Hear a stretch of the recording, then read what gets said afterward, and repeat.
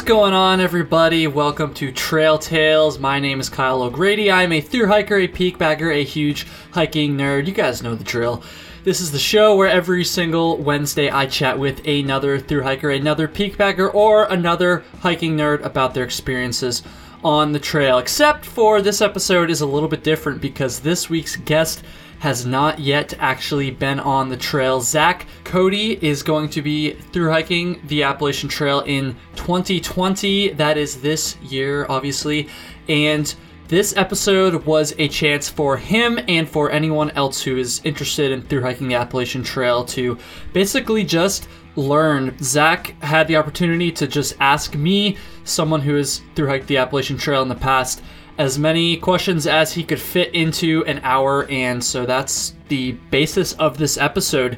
There's a lot of episodes of Trail Tales that are more conversational and more deep. There are other episodes where it's just kind of information, and that's what this episode is. If you are planning a thru hike of the Appalachian Trail, I think there's some really good stuff in here.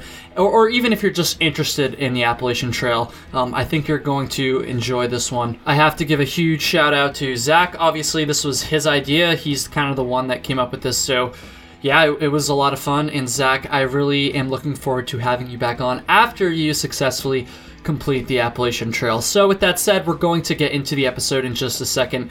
First of all, I want to clarify something that we talk about later on. Real quick, at one point Zach was asking me about Leave No Trace, and specifically how you're supposed to deal with dirty dishes. It's, to be in compliance with Leave No Trace, and I pretty much got it right, but there's one little detail in terms of dishwashing that I didn't really make clear, and I just want to clarify that right now so everyone knows what I was talking about.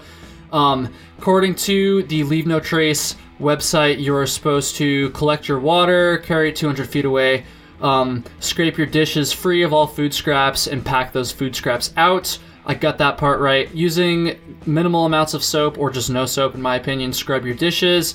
I got that right too. The one part where I just wasn't super clear is this next part. Strain your food scraps and dispose of the dirty dish water by broadcasting or depositing in a cat hole 200 feet away from camp. So what I said is I just used the word dump the water away from camp, and this is basically what I meant, like the broadcast thing where you kind of broadcast it, but I just didn't make that super clear, so I just wanted to clarify that. This is coming right from the Leave No Trace website, like I said, so hopefully Zach and anybody else trying to kind of learn about Leave No Trace dishwashing, hopefully, that clears that up. With that said, we're going to get into the episode in just a second. trailtalespod@gmail.com. Send me an email and let me know what you think of the show. Please, Instagram @trailtalespod. And Patreon, of course. Shout out to Mike and shout out to James, who are my two newest Patreon supporters. If you're interested in helping out the show and getting some bonus content and being able to video chat with myself and some other wonderful folks in this community, please head over to patreon.com/trailtales. It's honestly a lot of fun. I love getting to know the listeners a little bit more personally, so yeah, please go check that out. I would really appreciate it. I think we're gonna get into it, folks, so here we go. I guess it's not really my interview with Zach, it's more like Zach's interview of me, but anyways, yeah, Zach Cody, Appalachian Trail class of 2020.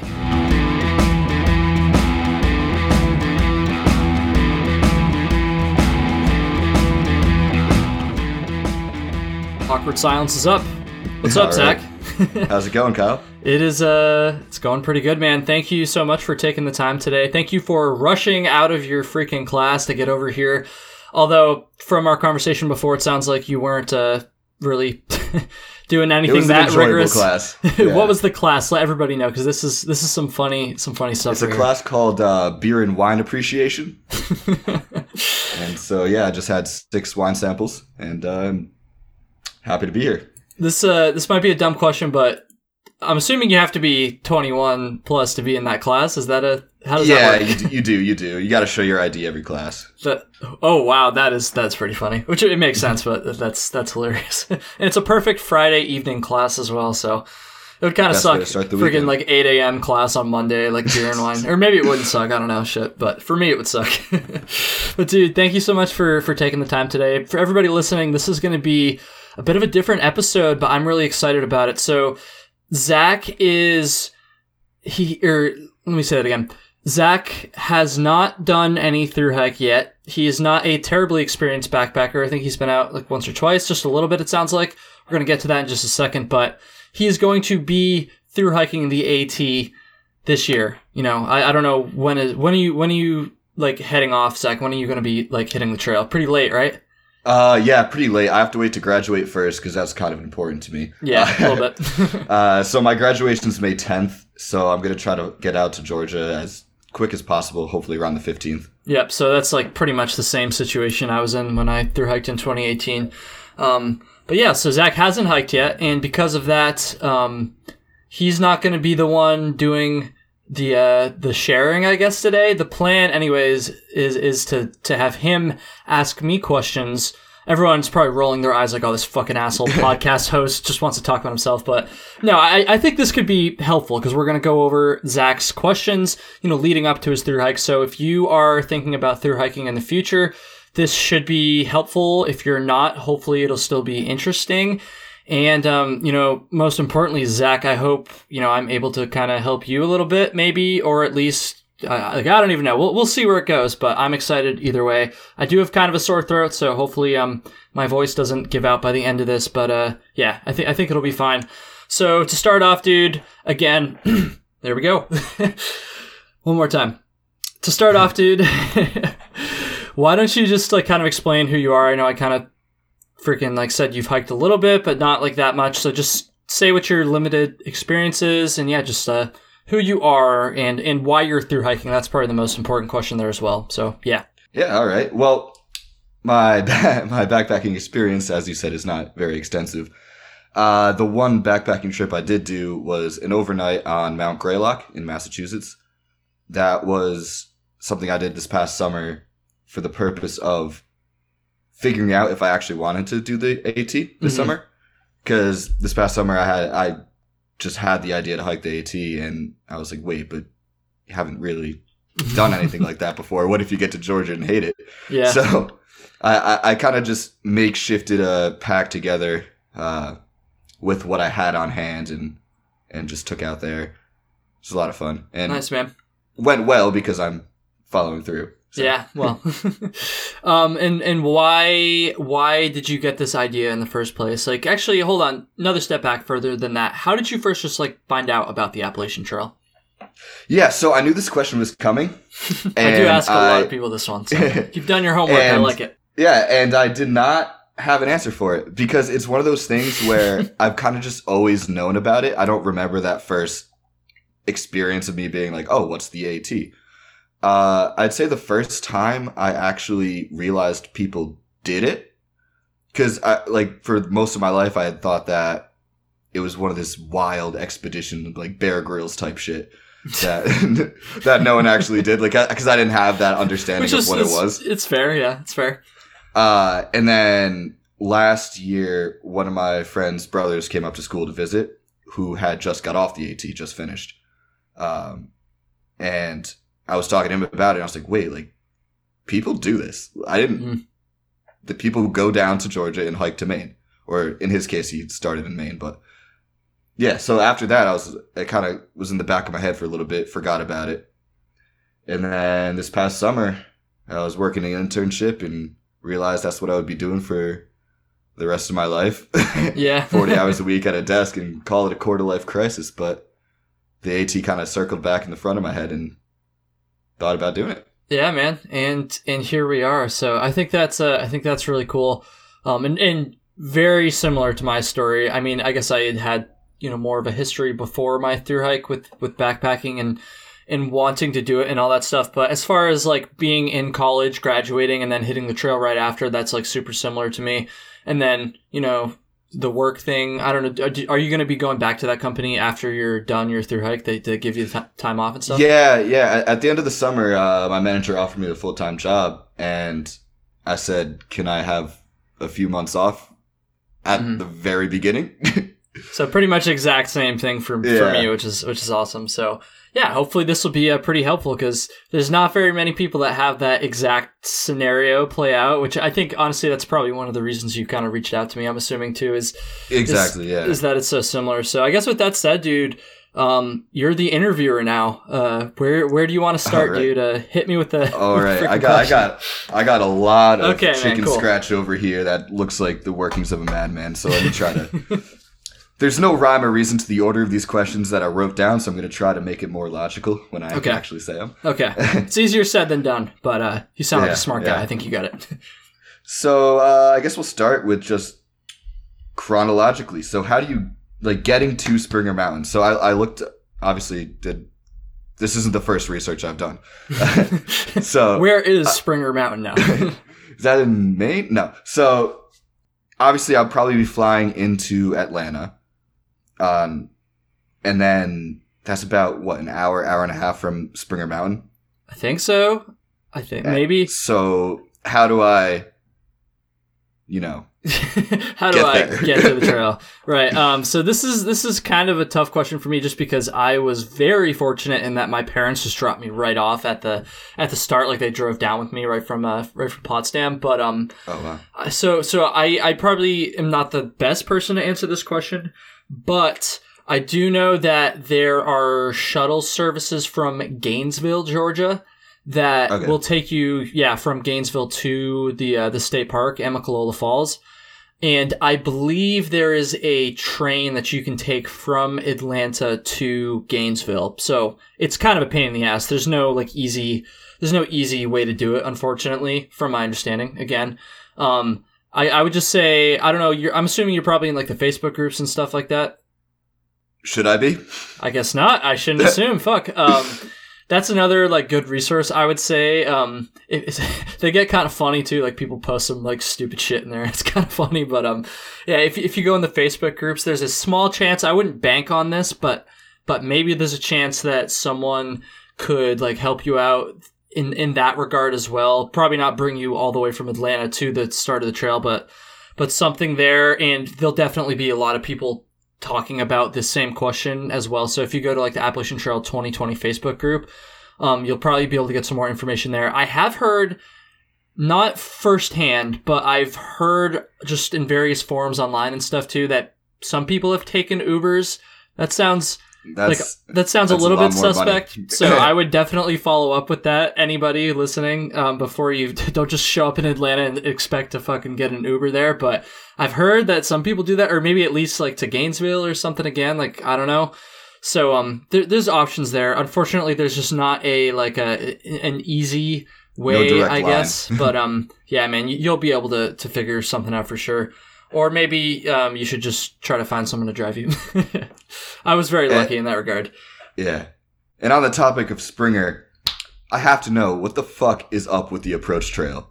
I've heard so much random shit about it. And what makes it so terrible compared to the rest of the trail? It's not, man. The reason people think it's so terrible is just because that's the start of people's hikes. And you got to remember, the vast majority of people who start a thru hike do not finish. And so that is the only section of the trail, or it's not the trail technically, but just for all intents and purposes, let's say it is, that's the only section that, pretty much 100%, and I guess the first couple miles of the AT as well, that's the only section that 100% of everybody even trying to thru hike actually hikes. So it just gets more traffic, therefore there's more people to complain about it. And also, again, because it's the start, people aren't in shape, and so it just kicks their ass way more than they expect. And for instance, if you were to just drop someone starting off in the middle of any other part of the trail, they would feel that same way most likely. And I guess kind of adding on to that as well, just the fact that again, a lot of the people that start the trail have never hiked before, and they just don't really know what to expect. And so that's their first glimpse into it. And so all the bad parts of hiking, all the blisters and pain automatically get associated to that. So it's not that bad, honestly, for someone like me. I blew up like the approach trail. It took me like a couple hours. Maybe I started at like 2 and I was up on Springer by like 5 or 6 maybe. So like it really wasn't too bad. But I met other people. I said this a couple episodes ago, but I met a couple on top of Springer that took like 3 days to hike this mountain. And that's just because the people, a lot, again, I'm not trying to generalize too much here. A lot of people that start just aren't ready and aren't in shape at all. And because of that, because that's the first section of trail they're hiking, it just like kind of like kicks their ass right from the get-go. But I really wouldn't worry about it in terms of like the whole trail. It's not that bad. That was my best theory as to what was happening, but I just had to confirm. But I mean, sometimes crazy shit happens. Like my friend Mullet Mike, for instance, who's a guest on the show a couple times, not for a while now though. He saw a bear like within a couple miles of when he started on the approach trail, which I think is fucking hilarious because I didn't see a bear for like my first like 600 miles. So he was like 3 miles in and saw a bear. So I don't know, maybe some crazy shit will happen, but for the most part, it's really not that different than any part of the trail. In fact, it's relatively flat compared to some of the shit you're going to see up in New England and New York and stuff like that. Yeah. I just had to know. But while we're on the topic, while we're on the topic of people just being out of shape at the start, how would you, other than just getting out and hiking as much, like how did you physically prepare to start? Yeah, so I just want a disclaimer, I'm not like a trainer, so like you gotta like develop your own routine at the end of the day. So I'll just I mean your question was how did I? So for me, I was in decent shape before I even started training, and I started training.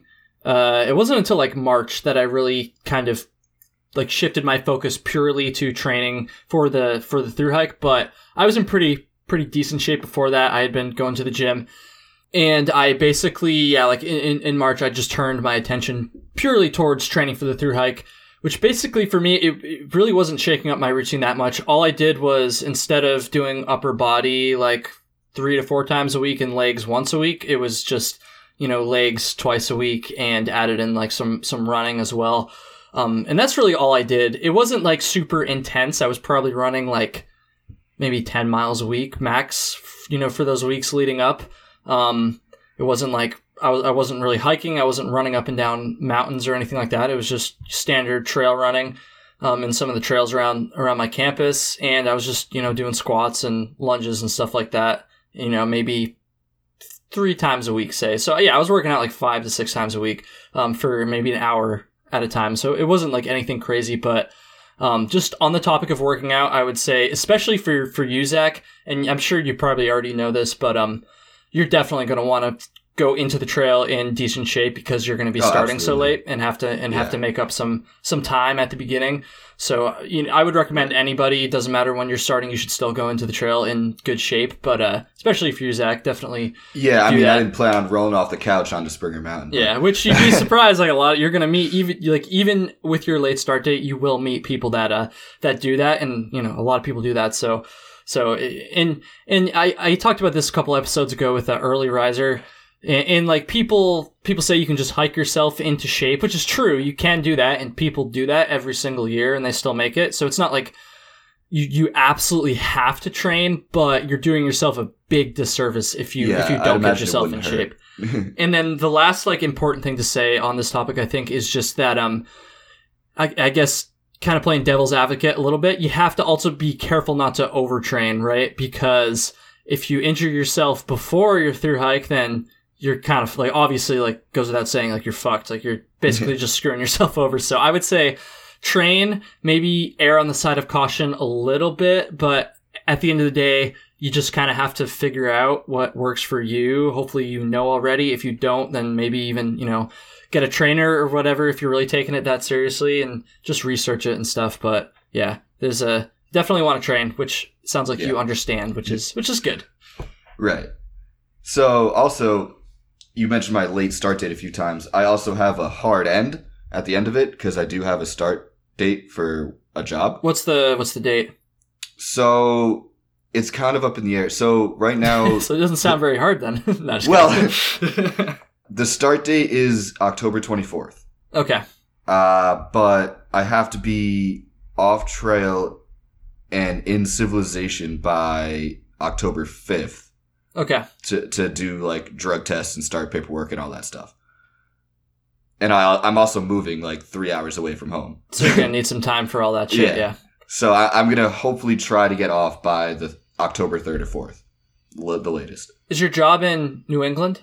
Not really. Upstate New York. Okay, so at least it's still within like a driving distance of Katahdin. So it's not like you're going out to freaking California and have to move all your shit halfway across the country. Obviously, it's still a bit of a drive, but yeah, at least it's not super far.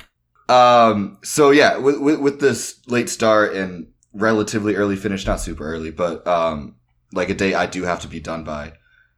How would you plan? Because you were in a very similar situation. Like, how do you plan your daily miles? Because obviously you're not gonna take out a planner and write, all right, day 1 this many miles, day 2 this many miles. I'm glad you asked that question. I was like thinking about this stuff the other day, and I might have talked about this in some of the early episodes, but it's been a long time. So I was in the same exact situation, obviously, and I was very meticulous, especially for the first half of the trail, about making sure I was on pace. Right. It kind of sucks a little bit to like have to watch your mileage like that, but obviously it's necessary. And you know, some people would say, oh, you could just flip flop if you need more time. Obviously, that's not really a thing with you. I mean, you could, but it wouldn't really be any point if you have a hard stop. It'd probably take more time. Exactly. Yeah. Exactly. So what I did, and this worked very well for me, so I would definitely recommend doing this. Calculate how many miles you need to average per day in order to make it on the last possible day that you could summit on. For me, it was October 15th. Obviously, yours is a little bit less, but you know, I finished on October 1st, so same time frame. Figure out what that mileage is. For me, from May 14th to October 15th, it was like an average of 14.3 a day or something like that. So I knew I had to average that every single day. Well, not every single day. I had to average that over all the days, obviously, to make it in time. And right from the start, I would calculate that average calculate my mileage and see if I was, behind or ahead of that average every single day, pretty much. I backed off once I got, further north and I kind of realized that I was going to make it in time, but especially for the first half of my through hike, I would calculate that shit every single day. I mean, you can ask my buddy Mullet Mike, who I was hiking with. At the very beginning, you're not going to be hitting that, and you probably shouldn't be just, starting out. I'm guessing yours will be a little bit closer to 15 a day because of your... Yeah, I kind of calculated it out a little bit. So I calculated the amount of time I had miles per day, and I also factored in 10 per week, like every 7 days. And that averaged to about 16 and a half miles. Okay. Honestly, and I guess this is kind of personal preference, you'll figure out what numbers work best for you once you're actually on trail. But I wouldn't even worry about the zeros. I would just do a hard average per day. And obviously you have to factor in the zeros when you're on trail and you're calculating your mileage. I think if you really have a fire under your ass to make it in time, I think you're probably going to take less zeros than 1 a week. I wouldn't plan that out now. Like you'll figure that out once you get on trail. I wouldn't worry about it too much, but there's a good chance that'll be the case, dude. Honestly, I would just take that, say like 15-ish mileage that you have to average a day. You're going to start lower than that. You can't be doing 3 mile days for the first 2 weeks, but you probably don't want to be ripping 15s right from the start. But if you go into the trail in good shape, once you get comfortable after a week, or you'll know what time period exactly it'll be for yourself. But for me, it was about a week. Then you can start to ramp up the mileage, and, within a couple weeks, you will be over that mileage. And then obviously this probably goes without saying, but you don't want to just keep it at that average. You want to try to push it beyond the average a little bit more. I guess maybe we were going to get into this later. I don't know what your questions are, but just a good piece of advice too would be, don't take as many zeros, but take Neros. So you're at least still chipping away. I'm sure you've heard this before. You're still going to be chipping away at the trail, and you'll still get time off. Just hike 5 or 10 miles one day. You'll still get 10 miles. You're almost at that average, anyways. The daily mileage you need to make rather, but you still get the afternoon off and the chance to rest up and all that stuff. So again, you'll figure it out, but yeah, that's how I did it. Just calculated it every single day and was very meticulous about making sure I was ahead of schedule in that regard. Yeah, sounds good, I guess. And also keeping track of those miles. So in terms of guides, you mentioned you used Guthook, right? I didn't use Guthook, but like so many people do, and it's been mentioned on the show a couple times. So like, yeah, a lot of people use Guthook, and honestly, I've used it like other times. I used it when I thru hiked the Long Trail in 2016, and I would recommend it for sure. I don't know if that was your question, but so does that mean you used the AWOL guide, or were you just kind of out there? Yeah, okay, you got it. I used AWOL. I knew people that only had AWOL, like myself. I knew people that only had Guthook. The majority of people, I would say, would fit into that boat. And I knew people who had both. It's honestly going to be personal preference. Right. For me, I like to have a physical map in front of me. Just like for all of my hikes before this, except for the Long Trail. Actually, I had a map for that one too. But I did use Guthook a little bit on that one. But for most of my hikes, I've always just used a map because there's no Guthooks for like, random trails around the Whites or the Adirondacks or whatever. And so I was just used to that. So I liked the idea of having the AWOL guide. But I don't know, maybe, I don't know if have you already purchased one or the other? Like I have not, because I'm the same way. I much prefer to have a physical copy, mm-hmm. but I also feel like the Guthook app would just be so convenient not to have. But if I did have it, I would be paranoid that, my phone's going to die. Like, what if my backup battery's not going to last? Like, yeah, that's another thing too. I will say that there's so many people on actually, honestly, here's what I would do. I would start with AWOL, and I would maybe like split it up too. Like for me, I split my AWOL into quarters because I didn't want to carry the whole book the entire way. Right. And then, some people do that and then they rip the pages out. I kind of wanted to keep the book relatively intact so I could look at it afterwards and stuff. So I just split it into quarters and then just had my parents mail me the next section when I got close or whatever. You can figure that out. But I would start with AWOL, and you'll see a lot of people around you with Guthook, and you'll be able to, use the app a little bit and see if you like it. And, you'll even get a lot of information from it. Honestly, like when I was hiking, pretty much everyone had Guthook. So even though I didn't literally have it on my phone, I was still benefiting from it. So like, you'll be able to gauge and kind of feel out pretty quickly whether or not it's something you want to invest money in. And if you're really not sure, you could always just buy like one section too. Although I guess at that point you might be kind of losing a little bit of money, because if you buy it the entire thing, it's going to be cheaper, obviously. So I don't know. I would just feel it out at first. Start with AWOL so you have something concrete.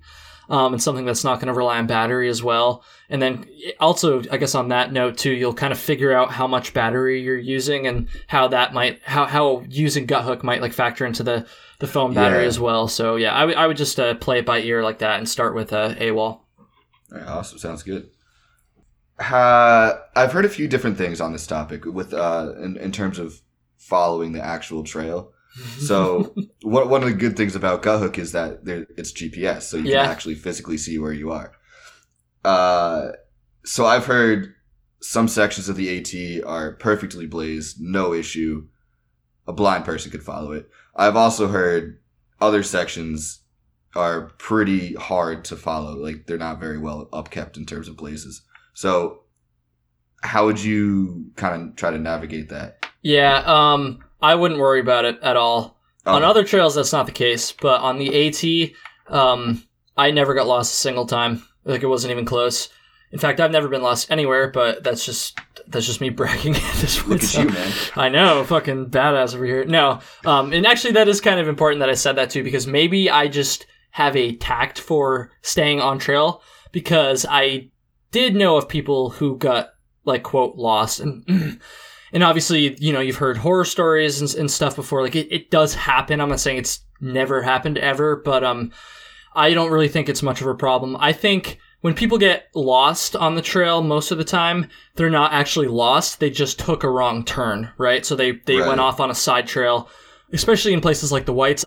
I can see people getting off trail in the Whites because there's a lot of like other intersections and the trail's not always marked as the AT. It's like super obviously. But I wouldn't worry about it too much. If you start getting lost, then maybe you get Guthook, because it is helpful in that regard. But like most of the time, dude, the AT is so heavily traveled that even if there's other trails like intersecting and stuff, most of the time you're gonna follow the path of least resistance, and most of the trail is pretty damn well blazed as well. I don't recall any times where I was like concerned about being off the trail because I wasn't. Actually, maybe a couple times, but I was always on the trail, so it worked out. So I don't know. I really wouldn't worry about that too much. Yeah, I wasn't too concerned. I'm usually pretty good at getting my bearings. When I'm out. But again, it's also tough for me to like give a super fair answer to that question because, like I said, because you're a legend. You're the great. Oh my god, am I just coming across as like a total prick? No, you're fine. Like I was pretty experienced before my thru hike, so I just knew like how to stay on trail pretty decently. Like I've said this before, like you just kind of, it's like an intuition after a while. Like you just kind of know, for the most part, how to stay on trail. So I don't know. Yeah, don't worry about it too much. Obviously, like do be mindful of it at first, but it's not much of an issue. I mean, there's a couple like bad scenarios you're gonna hear about, but for the most part, those are like outliers. That's not the rule, not even close. So yeah, wouldn't really worry about it. That's good to hear. So yeah, also, I know this is more of an issue on the PCT. I don't think there's any areas of the AT that really require a permit. Am I right? I mean, technically no, but pretty much, yeah. It's nothing close to it's not like any permits where you have to apply ahead of time and you have to like do all this stuff and, there's a waiting list and any of that stuff. There's nothing like that. There's 2 spots on the trail where you do technically need permits, and those are going to be Smoky Mountain National Park and Shenandoah National Park, and I can kind of go through like how to navigate that. And there's a lot of information on this online, but honestly, I was a little bit unsure before I went for went on my thru hike as well. So Smokies is the slightly more complicated one of the 2. So I guess I'll start with that. Basically, you're also going to have to hit it like pretty early on in your thru hike, so I guess it's good to think about it beforehand. Basically, a couple days before you get there, you have to have your permit printed out. So you go online and you just go to the website. I think it was $20 when I thru hiked in 2018. I don't know if the price has changed, but it was $20 and you get a permit for thru hiking the Appalachian Trail like through there. Normally, the way the campsites work in the Smokies is you reserve each campsite you're going to be at for a specific night, and then you have a spot there. But for the Appalachian Trail, it's a little bit different, obviously, because thru hiking is a different beast. And so you get a permit that allows you to camp in the park for like 8 nights or something I don't remember the exact number, but more than enough time, then you'll need to get through there. And so you just get one of those. You get it online, like I said. You print it out. You pay the $20 or whatever. And then you need to have that on you, obviously, while you're hiking through there. I think one time I had a ranger check my permit. It wasn't like a big deal or anything. It's just kind of a casual thing. But they will definitely give you a fine if you don't follow the rules there. So you do that ahead of time. As far as where you can print it out, there's a couple different places. I did mine at the NOC. That's a pretty popular one. There's an outfitter there that lets you print the permits out. There's also some hostels before that. Maybe in Franklin, North Carolina, you can probably print it out. You'll figure that out. It's, just talk to other hikers and stuff. You'll be able to make it happen, but it's pretty easy once you just do that. And then Shenandoah, that is like super easy. Like you literally don't have to put any thought into that. There's just a kiosk at the entrance that just has like some paper, and you just like fill out your permit there, like right on the trail, and then you just take it with you. You don't have to pay or anything for that one. So easy enough. Yeah, that one's super easy. Not too bad. Nothing like the PCT, obviously, and yeah. So hopefully that helps. Yeah. And what about specific requirements for different state parks? For example, like I know the Adirondack the Adirondack Park recently are requiring bear canisters. Yeah, there's just one part of the Adirondacks, the High Peaks region, where you're required to have a bear canister. As far as requirements like that, let's see, off the top of my head, I know there's a 5-mile stretch in Georgia, like right at the beginning of Georgia, I think right south of Blood Mountain, where if you camp in that 5-mile stretch, you have to have a bear canister. If you just hike through it, you don't have to have one. So if that's what 99.9% of thru hikers do, you just hike through that. You just got to plan it. So for instance, actually on my thru hike, the way our mileage was going to work out is it was going to put us in that stretch when we wanted to camp. So we just called it early. We camped right before the border there, and then we just hiked through it the next morning. Other requirements, that's the only bear canister requirement, I think. I know I feel like you're going to have to do some more research on this. Right.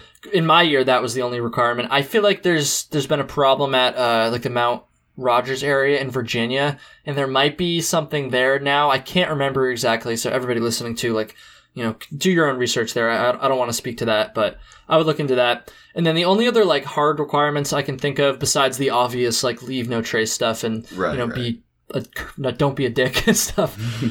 This again, going back to the Smokies, you have to. It's okay, so it's weird. Because of the reservation system there, like I said, people can like reserve spots in the shelters. So if you show up to a shelter in the Smokies and it's full, then you're allowed to camp outside the shelter. But if it's not full, then you have to stay in the shelter, which is really bizarre. I don't know why they do that. I guess it's probably some leave no trace stuff or something. I don't really know, but that is a rule there. So if you show up and it's not full yet, you have to stay in the shelter. If you show up, it's not full, you get into the shelter, and then more people that had reservations show up, then they are entitled to that spot over you. So this doesn't happen very often, but it does happen sometimes, and legally this is what you have to do. If that's the case, you have to leave the shelter and let that person like take your spot, basically. Which is, it's bizarre. I think it's a stupid system. I think most people would agree with that for the most part, at least most thru hikers anyways, but that's the way it is, and obviously you got to follow the law. So just know that, I guess. If you get to a shelter in the Smokies and it's like almost full, then you might want to just maybe wait to set up your stuff a little bit so you don't have to, repack everything and move out of the shelter. Which, yeah, that one's not super fun, but it's just kind of the way it is. The shelters are kind of cool, at least. They're like stone and a little bit different than the rest of them, so you got that going for you. Or maybe it'll be fucking pouring rain the whole time like it was when I went through, so I probably would have stayed in the shelters anyway, but I don't know. That's like all the hard... I guess, well, Baxter State Park, too, has like some regulations, like obviously, like, you got to be careful about where you camp there. You have to stay at like the designated campsites and stuff, and you have to pay. But I wouldn't really worry about that too much. You'll figure all that out. That's going to be in the AWOL guide, and there's plenty of information on that. When you make it that far. So I wouldn't really worry about the Baxter regulations too much for now. I would just worry about making it to Baxter. Oh yeah, hopefully that is an issue I do have to deal with. It's a good issue. But yeah, on that topic, as someone who's never really backcountry camped before, how would you know where's okay and not okay to set up a site? I mean, I'm not asking for like, make sure there's flat ground. Yeah. As far as like the laws and stuff go? Yeah, like how do I have to be a certain distance off trail? Is there certain areas where I shouldn't camp? That kind of thing. Yeah, so it's super vague. I hate to say it. There are certain areas that have very strict camping requirements, like the Smokies, for instance. And then there are areas that have technically you're supposed to be legally like compliant. You have to be X amount of feet away from the trail and X amount of feet away from the water sources and all this stuff. And there's a lot of areas that is the case that nobody follows. I'm not going to sit here and tell you to break the law. I'm just going to but that is the truth, and most people know that's the truth. So yeah, you should be usually like 50 to 100 feet. Some places it's 200. It varies so much that I don't want to give like an exact number for the entire trail. You really do have to kind of look it up yourself. But just to... at risk of kind of, I don't want to like piss anybody off, and I'm really not trying to, tell people to not follow the rules, but the obvious truth of the AT is that there are tons of what are called stealth sites that are right along the trail most of the time that are not like official marked, maybe not always legal technically campsites, but campsites that a lot of people use, and, almost everybody would wouldn't really bat an eye at you using. They're always areas that are like high impact, so there's always obvious signs of people that have camped there before. Again, like I'm kind of treading lightly here because a number of these spots, again, are not like technically legal, but you're not going to get in any trouble. You know, Right, some people might say you're not supposed to camp there, and I think there's a fair argument to be made there. Personally, I would rather have somebody camp at an area that's already impacted, an area that's already kind of been cleared out, and is almost like a designated campsite that's not designated, than have someone like trample off trail and go set up a campsite that in an area that's never been impacted before. And you know, I that's my personal opinion. Again, you can argue fairly the other way around, but yeah, I would just say, you know, obviously, I'm sure you've read about Leave No Trace already. Brush up on that, and you know, maybe don't camp on the trail. That's probably good to say. Like, don't camp in the middle of the trail. And that sounds obvious, but my fucking dumbass did this a couple times when I was like a kid and like first getting into hiking. Like, set that hammock across the trail. I literally did that in the Whites one time. I woke up at like 6 a.m. to someone ducking under my hammock and immediately realized how fucking stupid of an idea that was. So don't do that. Don't be like 16-year-old Kyle, and don't build fire rings either. I'll say that. That's kind of straying a little bit, but there's enough fire rings already. Like, don't be going around fucking building fire rings. And I don't know. I kind of went off on a tangent there. Did that answer your question? Is there anything else you want me to clarify in that regard? No, that was what I was looking for. I'm sure there's probably some more stuff too that like I left out there because like as you can probably tell, I could ramble about this stuff for a while. But just use common sense. And again, this is going to be one of those things that you're going to figure out pretty quickly once you get out there, just based off of what other people are doing and what other people are saying. I feel like a majority of the things I can ask right now. And not that there's anything wrong with talking about that stuff now, but right. Just kind of take a lot of this stuff with a grain of salt for everybody listening as well. If you're going to be through hiking too, because I mean, obviously, like camping rules aren't going to be personal because you have to follow the rules and stuff. But some of the stuff is going to be like kind of personal as well. And I think I'm kind of trying to make that obvious in my answers. But you know, yeah, you'll figure that stuff out. I tried not to make the questions too tailored to just me. Okay. Hey, I mean, it's your episode, dude. So I don't mind. All right. But yeah, also kind of on that Leave No Trace track. So what would you say or recommend for just basic hygiene in terms of like cooking and washing out pots and things? Obviously, you're not going to want to, you know, leave stuff lying around on the trail. Yeah, definitely not. Just try to eat everything, honestly. That's not an issue for me, trust me. Yeah, I mean, there's going to be people... Sorry. Sorry. I mean, in terms of like washing, keeping like the pots clean and exactly. So, there's gonna be some people. I might be catching some slack for this episode, dude. Honestly, but I'm just gonna like tell you the truth. Basically, there's a lot of people out there that just kind of, you know, they'll eat most of their food. It's not like they're not gonna go like dump a freaking pot of pasta on the ground because they don't want to eat it. Right? They'll scrape their pot clean. And then they'll put a little bit of water into it, step into an area that's away from where people are camping, maybe just swish the water around a little bit and then just kind of dump the water. So it's not even like they're dumping like food into the woods. It's just kind of like, but like, it's just like kind of like watery, you know, like dish water-ish, like kind of thing. That's what most people do. There's going to be some people out there that tell you that that's not okay. Like I've heard people say you're supposed to drink that like water, that like watery mess afterwards. I will say that I'm sure people have done it. I never saw anybody doing this. I never saw anybody that had a problem with someone, you know, just dumping the dishwater somewhere away from where people are camping, obviously. If there's any food scraps left, obviously you're going to want to just pack that stuff out or just eat it. Like it sounds like that won't be a problem for you, which is good. So that's what I'll say about that. It's tricky because, like I said, like I know someone out there is gonna think that's wrong, and I want to be totally clear. I'm not telling people to fucking dump food in the woods. That's not what you're supposed to do. That's a bad fucking idea, and very disrespectful as well. But again, like I'm just gonna be honest. That's the dishwashing thing is what most people do. And in fact, there's actually a couple spots in Vermont and in the Whites where they actually have dishwashing like little stations. So you basically, it's basically just like I'm trying to describe this, like a mesh, like a metal mesh.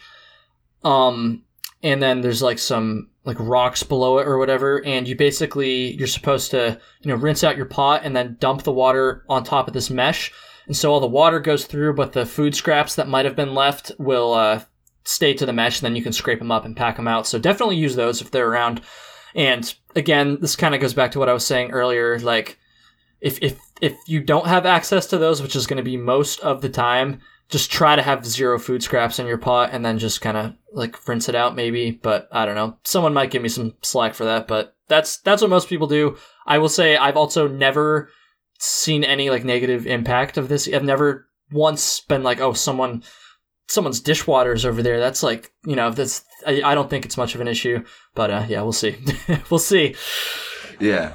So what did you eat? I know you love your Knorr pasta sides and pepperoni. Is there any? Well, I don't love them, but I on the trail I did, I guess. Yeah.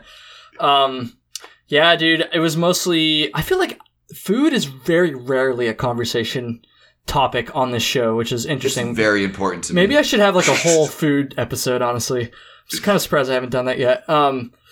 Food, so I would eat, like the Knorr sides, like you just said there. The rice sides in particular, I've done the pasta ones as well.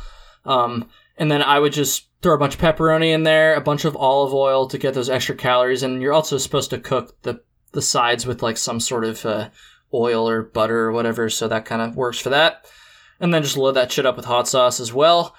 And I would just wrap that up in a burrito and just house that shit. And then just a lot of junk food for lunch. Dude, I've been eating like pretty healthy lately, and this kills me to say, but literally potato chips and cookies were a staple. Protein bars, which I guess aren't terrible if you get the ones that aren't loaded with sugar, but I was getting the ones loaded with sugar. Just calories, dude. Freaking calories. I keep saying this, but you'll figure out. Honestly, I feel like most people, when they first start, they do not get the food right. So don't be surprised if your appetite is kind of weird at first, and if there's a lot of shit you don't feel like eating. So I mean, obviously calorie intake's important because you need that energy, but I very rarely have heard anyone talking about more of like health concerns. Like, how do you not get scurvy? I haven't heard a single vegetable mentioned. Yeah, I mean, it's tough to eat vegetables because they just don't hold their calories. I mean, I'm not a doctor. I don't know a lot about nutrition. I'm gonna admit that, but I don't think a couple months of eating like that is going to like kill you.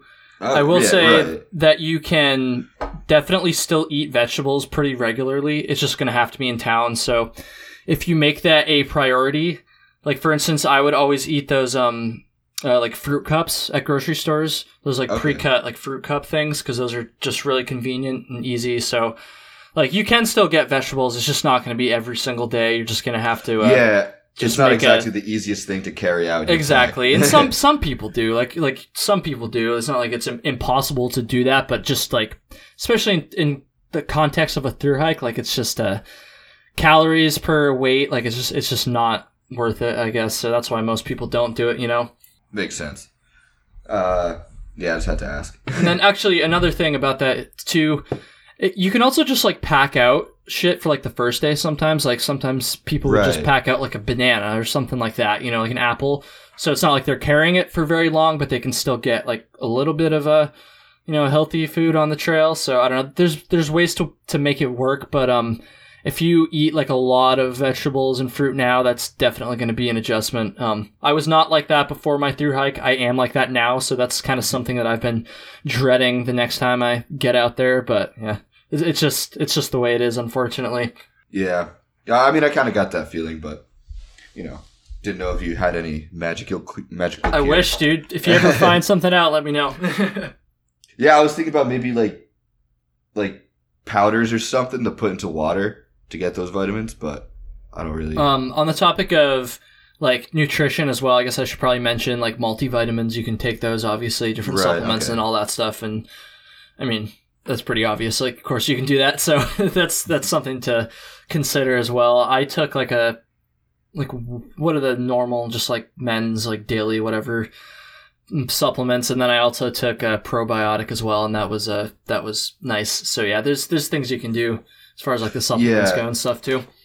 Cause I know I'm concerned about like keeping my energy up on a daily basis. Mm-hmm. And I think at least for me personally, like just consuming enough calories is critical in that regard. I don't know, Zach, if you've listened to my episode with Mullet Mike, his number 4 is like way the fuck back. Oh, of course. He talked about how he, like, the reason he thinks he wasn't able to complete the trail, even though he was so close, was because he wasn't eating enough. So, like, energy-wise, getting calories is hugely important, and just eating in town a lot too, like getting like absurd amounts of calories in town is really important, because honestly, one of the things I'm looking the most forward to is getting into a town. Oh yeah. After a couple long days and having a fat burger. Dude, that's one of my favorite parts about backpacking, honestly. It's just pigging the fuck out. For sure. So it sounds like that won't be much of an issue with you, but it is with some people. Some people don't feel comfortable eating that much, and it's, at least for me, it was tough to pack out enough calories to sustain myself, once I was like in the thick of it, at least. So making up for those calories in town was absolutely critical, for sure. I am not a thin guy. that is I require, I wouldn't say require, I prefer to intake a lot of food. Yeah. Calories per ounce, man. That's my advice. Look for foods that are wicked calorie dense, nuts and potato chips and olive oil, things like that, where you're going to get way more calories, like, per ounce, basically. So, you're going to have more food that way. So junk food, unfortunately, like, helps in that regard. So you just kind of have to try to balance it, I guess. Peanut butter too. Peanut butter and Nutella with a spoon. Oh, I'm bringing my jar of peanut butter. You best believe. All right, trying to, I guess, switch gears a little bit here. So obviously, we mentioned this before. We were in a very similar situation in kind of starting, in terms of late start after graduation, that kind of thing. Mm-hmm. So, is there any particular challenges that I might have to adjust differently for starting alone and so late in the season? Besides the obvious, like, having to hike faster, there's not a ton. You're not going to see very many thru hikers at the beginning. You'll see a couple per day, but you will catch up to people. Like, assuming you're hitting the mileage you need to, you will catch up to people, and you'll kind of start to pass people too. Like, once I got to like southern central Virginia, I started catching and passing people that had started like weeks and sometimes even like a month or two ahead of me. Like I was catching people that had started, a long time ahead of me. And I would just say at the very beginning, you're going to be around a lot of section hikers too. So you're not going to be alone. There's still going to be a lot of people on the trail. It's just most of them won't be thru hikers. And excuse me. I'm trying to think what else. Other than that, like, it's not going to change too much. You'll be hitting some cold weather at the end, but dude, you're from the Northeast, so you're going to have no problem with that. You know what it's like in early October up here. So I would prefer early October. Yeah. In England, honestly, for sure. Than midsummer. South. Oh, that's true. Actually, I'm glad you mentioned that. So that was like the fucking story of my thru hike. Honestly, I can't believe I didn't mention that. Heat, you're gonna deal with heat, and humidity too is the worst part. I mean, I can deal with heat, but humidity is not something I enjoy. It's tough. It really is tough. It's obviously it's gonna vary. For me, I didn't get hit with it until like a month into my thru hike, and then I had it for all the way up until even parts of New Hampshire. I was still getting like some bad days, but it's gonna vary. Obviously, it depends on the summer. I'll just say that I guess everybody's going to still get that to some degree. You're just going to get it more because you're going to be down south while it's summer, basically. Just make sure you're freaking hydrated. Like the Propel packets, like those Gatorade packets, were like a fucking those were my savior. I swear to God, like I drank so many of those things to keep those electrolytes up. If it's hydrate or dihydrate, that's what I always say. Yeah, dude, for real. And obviously that's going to be important. Doesn't matter what time of year it is, but especially like when the humidity's bad. And I'll say chafing is going to be an issue as well. And again, these aren't exclusive to someone who starts late, but they're just going to be a little bit magnified for you. I already got that little mini body glide thing. Yeah. Yeah. And honestly, like, I never found a, like, foolproof way to keep the chafing away. I hate to say it. It's tough because I tried the moleskin and it would just slide off my body. I also sweat a shit ton too. I sweat way more than the average person. So like the body glide kind of worked for me, but I would have to reapply it like super frequently. I'll say I think probably the best way to mitigate the chafing is to try to keep your clothing as like not like clean as in like free of like germs and stuff, but just free of like the salt and stuff in your sweat, because that's what causes the chafing, obviously, when the material gets really like coarse or whatever. So usually I would start, like, say I left town, I would be fine even if I was sweating a ton until like the first say like the third time my shorts got like soaked from sweat and then dried up. So like, if you can maybe try to like rinse them off in a stream or something, or maybe not in the stream, but try to keep them free from the salt and stuff, which is almost impossible, but that might help. I wish I had like a solid piece of advice there. You're just gonna have to improvise, man. It really sucks. It actually also depends on the shorts too that you're wearing. Like maybe I don't know. I had like just like a pair of running shorts with a liner in them for most of my through hike, and sometimes I feel like if I had like some actual underwear, that might have helped too. But I don't know. It's hard to avoid the chafing. Like everybody gets it at some point. Yeah. It sucks. It really sucks. But that kind of segues well into what I was going to bring up next in terms of clothes. So I've heard a few different theories. Not theories, but strategies, I guess, in terms of what clothes to bring. I've heard people say, bring a pair to hiking, bring a set of clothes to hiking, bring a set to sleep in. I've also heard, bring 2 pairs to hiking so you can alternate them and a pair to sleep in, all these different things. So I guess what I'm asking is, like, what did you do and how did it work out for you in terms of rotating? Yeah. So I had 1 pair to hike in and 1 pair to sleep in. And... Okay. That's what I feel like. That's what most people did. Some, with some slight variations. Pretty rare that I would find someone who only had 1 set of clothes, but people do it for sure. So again, like you'll figure out what works for you. But I like to do that because, again, going back to the sweat thing, I sweat a shit ton, so I did not want to be lounging around in my dirty hiking clothes. It also helps too to have a clean pair of clothes to sleep in. Just like, first of all, morale-wise, like, at the end of the day, you can feel, like, even if your body is gross and sweaty, like, the sweat will dry eventually. You'll still be gross, but putting on relatively clean clothes feels good, and it definitely is a morale booster. And then also, it just helps keep your sleeping bag and your tent or whatever, hammock, cleaner, too. So, it won't wear out as quickly or be as grimy. So, I had a long sleeve like fleece and a pair of like leggings that were my like second pair of clothing. And even when it was hot, like even during the summer, I had that. I found for me personally, I definitely could have gotten away with a pair of shorts and just another short sleeve t-shirt as well for the sleep clothes and maybe saved a couple ounces. But I liked having the majority of my skin covered for when I was sleeping because my legs would get like super sweaty and sticky. Then they would like stick together while I was sleeping, and it just felt gross. So having like some like cloth between the skin was nice. But again, maybe start with something like that, and you'll figure out pretty quickly what works for you and what doesn't. So we were just talking about sleeping, and so I was wondering kind of what kind of temperature quilt should I get? Because I sleep very, very warm.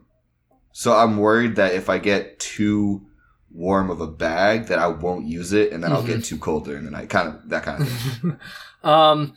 So I would say it's going to depend on what you already have or don't have, and what your budget is.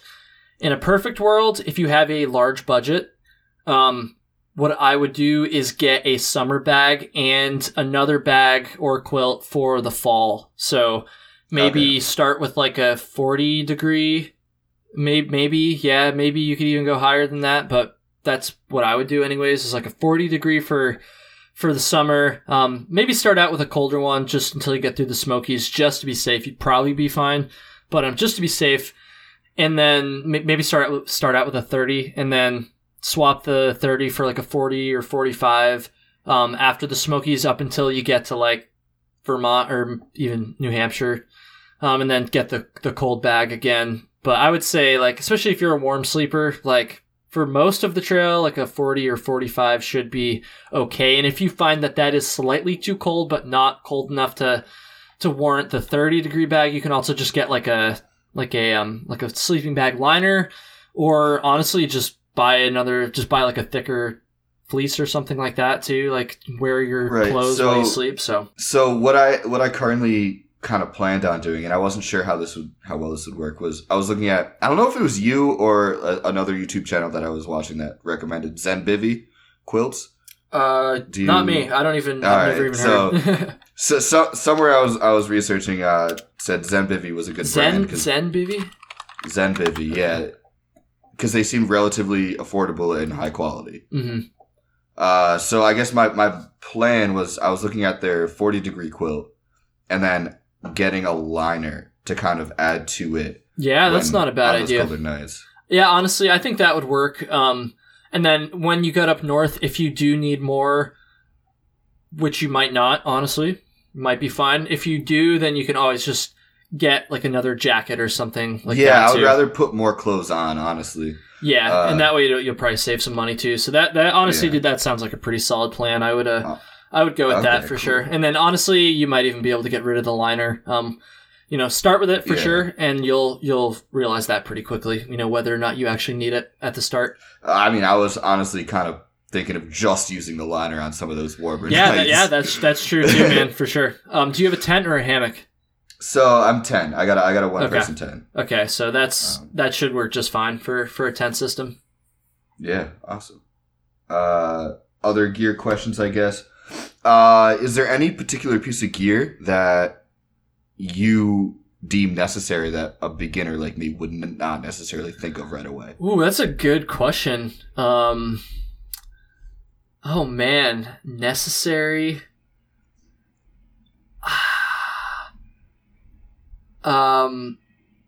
Dude, you got me. You stumped me, dude. I don't even know. Like, I've had the same gear for so fucking long now that that might be a little unfair just because you have no, it's not unfair. It's a good question. I'm just trying to think.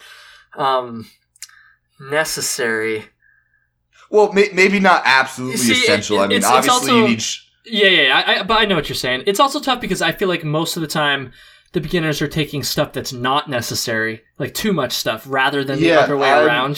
I'm the opposite. Like, I'm not going to bring it unless I know I'm going to need it. Use it. Which is good.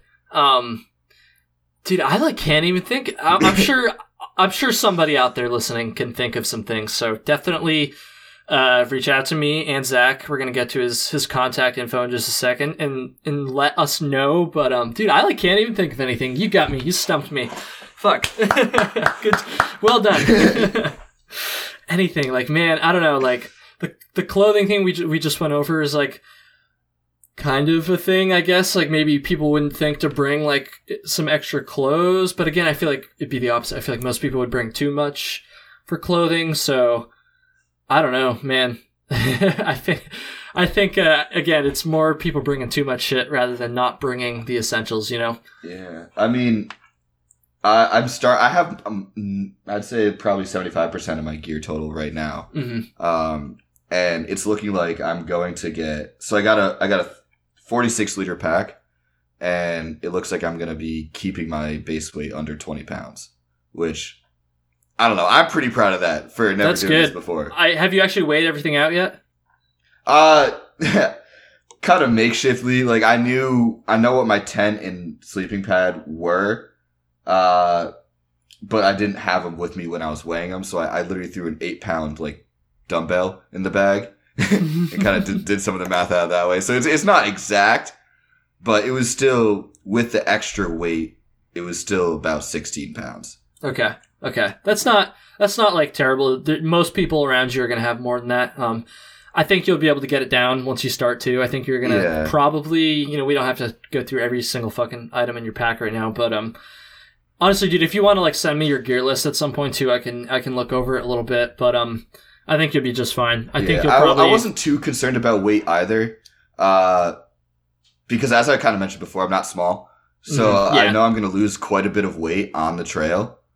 So kind of like net weight, I have a little more wiggle room in terms of what I can bring in my pack. Yeah. I would definitely still try to get that down a little bit. Okay. But it sounds like you're on the right track. So I feel like if especially if it's only a 46 liter pack, it's kind of hard to fit a lot of shit into a 46 liter pack. So I think that was kind of my goal. I think no, that's good. That's really smart. Honestly, I would recommend that to any beginner is get maybe a slightly smaller pack than you think you need. So I think you're on the right track there for sure. And like I said, if you can cut down a couple more pounds, I would definitely try to as well. My base weight was like 12 or 13. And there's even there's a big difference between 12 pounds and 16 pounds. Like it might not seem like it, but there is like literally every pound that you can cut. I would definitely go for, I'm not going to sit here and tell you that it's like the most important thing ever because people finish with heavy packs, but I do think it's important, especially if you're going to be moving quick from the start, like just as far as not injuring yourself and not having a fucking miserable time. Again, I don't talk about gear very much on the show, but I highly recommend people try to get their weight as light as they possibly can. This past summer, I worked with someone who did the PCT last year, and he's also in college, so he did it between semesters, like over the summer. Granted, it was when the wildfires were hitting, so he had to skip a few sections, but he still did the entire thing in the summer. And he was big into the ultralight. I think he said his base weight was 7 pounds. Yeah, it's pretty good. Yeah, you can really get it down there. I'm not quite that low yet, but I'm hoping to cut some more time. Jesus Christ, cut some more weight. So yeah, it's a never ending quest. Unless you're Dan Becker, then you try to add weight sometimes so you can make videos about it. But I digress. All right, yeah. So that was my gear questions. I mean, I could keep going. I don't know. You said I think we got time for like one more. You can do one more. Okay. And dude, like if you have more questions beyond like just what we get to now, like I'm like happy to talk again sometime off record as well. Like like I love to help people out with this stuff. So ask your last question, but it doesn't have to be like the last question. I'm always down to help out. All right. So I'll make sure it's a good one then. So because I know you like talking about this stuff. I mean, I do listen to your podcast. So, as I mentioned, like I am starting alone. I'm going from living in a college house with 4 or 5 other people rather, to going alone. Kind of more the mental aspect of hiking it all. How do you avoid the daily routine from feeling like monotonous or repetitive, and just how do you like motivate yourself to get going every morning? Yeah. To do the same thing you did yesterday and 2 weeks before and a month before. Yeah, man. It's all going to come down to why you're hiking. So it's highly personal. For me, it was just like a fucking burning desire to hike the whole trail. That was enough for me to just be willing to put up with things. Obviously everyone's reason is going to be different. If you're just out there to like have an adventure and like, I want to, find myself or whatever. And there's nothing wrong with being in that boat. But if that's the boat you're in, I'm not saying you specific, Zach, but just in general. Right. Yeah, no, I get you. You're going to have a lot harder of a time finding that motivation once the honeymoon phase wears off, basically. Right. Yeah. So if you know why you're out there and you are determined to make it the entire way, like, that is a specific goal of yours, not just like, I want to hike the Appalachian Trail. If you really put some thought into that, then that will be motivation for you. Cool. And like I said, if you're just out there to have a good time and see some cool views, then maybe you'll make it. A lot of people do that. Like that's fine for a lot of people, but not for the majority of people, from my experience. So know why you're out there. And then as far as breaking up like the routine and stuff. Just like try to not take it super seriously all the time. This is pretty easy, honestly, because thru hikers are goofy ass people for the most part. I'm not a serious person. Yeah, which is good. You know, you'll find a group of people you like hiking with.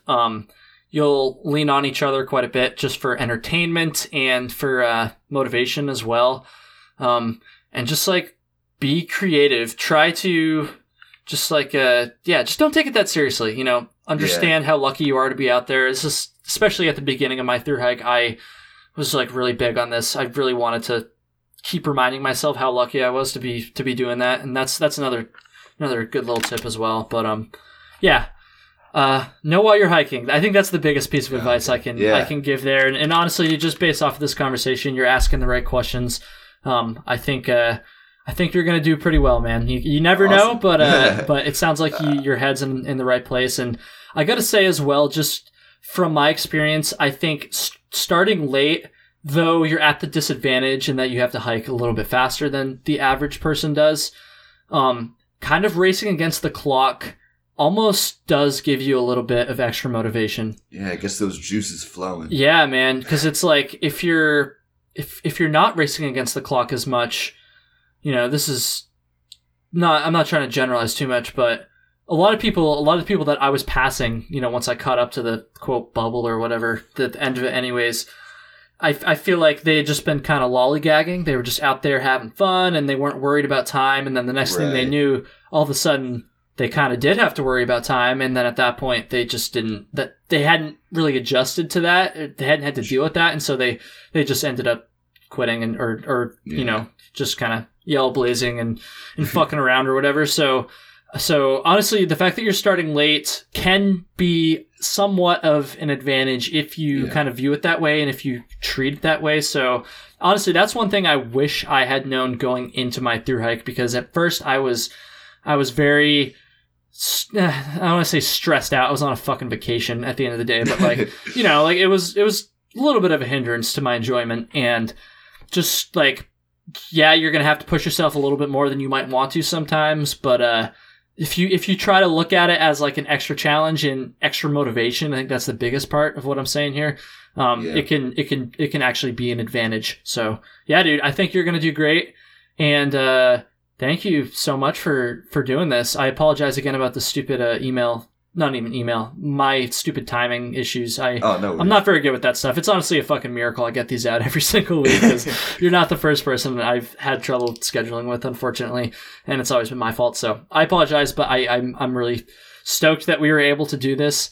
And I appreciate it. Why don't you go ahead and give like if you want to, your social media and where people can go follow you, because people have been asking me to do like a trail correspondence-esque thing on the show for a while now, and I've wanted to. I just never have because I'm stupid, I guess. But I don't know.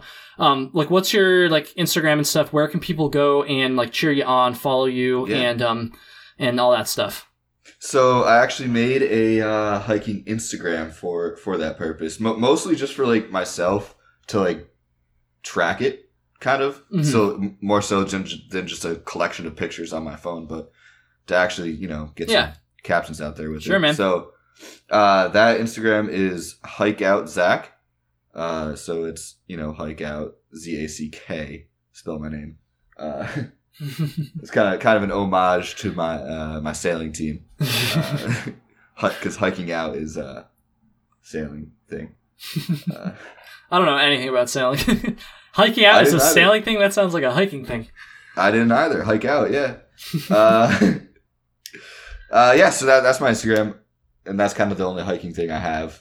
But yeah. Cool, man. I will have a link to that in the show notes. I need you to promise me one more thing before we go here, dude. Yeah. I need you to promise me that whatever happens, you will come back on the show afterwards. Hopefully, for sure. In triumph, maybe in defeat. Wow, that sounds so much more dramatic than it actually will be. But I would love to talk again, and I know people are going to want to hear from you again, just and kind of see how you did. And honestly, if you don't make it to, now I can shoulder some of the blame, because like, oh, that fucking Kyle guy didn't give him good enough You advice. said it was okay if I didn't. You like freeze to death because I told you to bring like a fucking 40-degree sleeping bag or something. Yeah, well, I know me. I'm way too stubborn to not finish it, like, barring, like, a serious injury. Like, unless, like, I get really sick or really injured, I really don't see myself choosing to step off. Mm-hmm. That's good. So, That's good, yeah. man. That's the same attitude I had going into it, so I think you're going to do just fine. And also let me know once you get up to Vermont as well, and I'll come give some trail magic and help you out there. I think that's going to do it. Thanks for listening, everybody. Hopefully my throat voice thing wasn't too distracting. And, thank you again, Zach. Have a good one, everybody.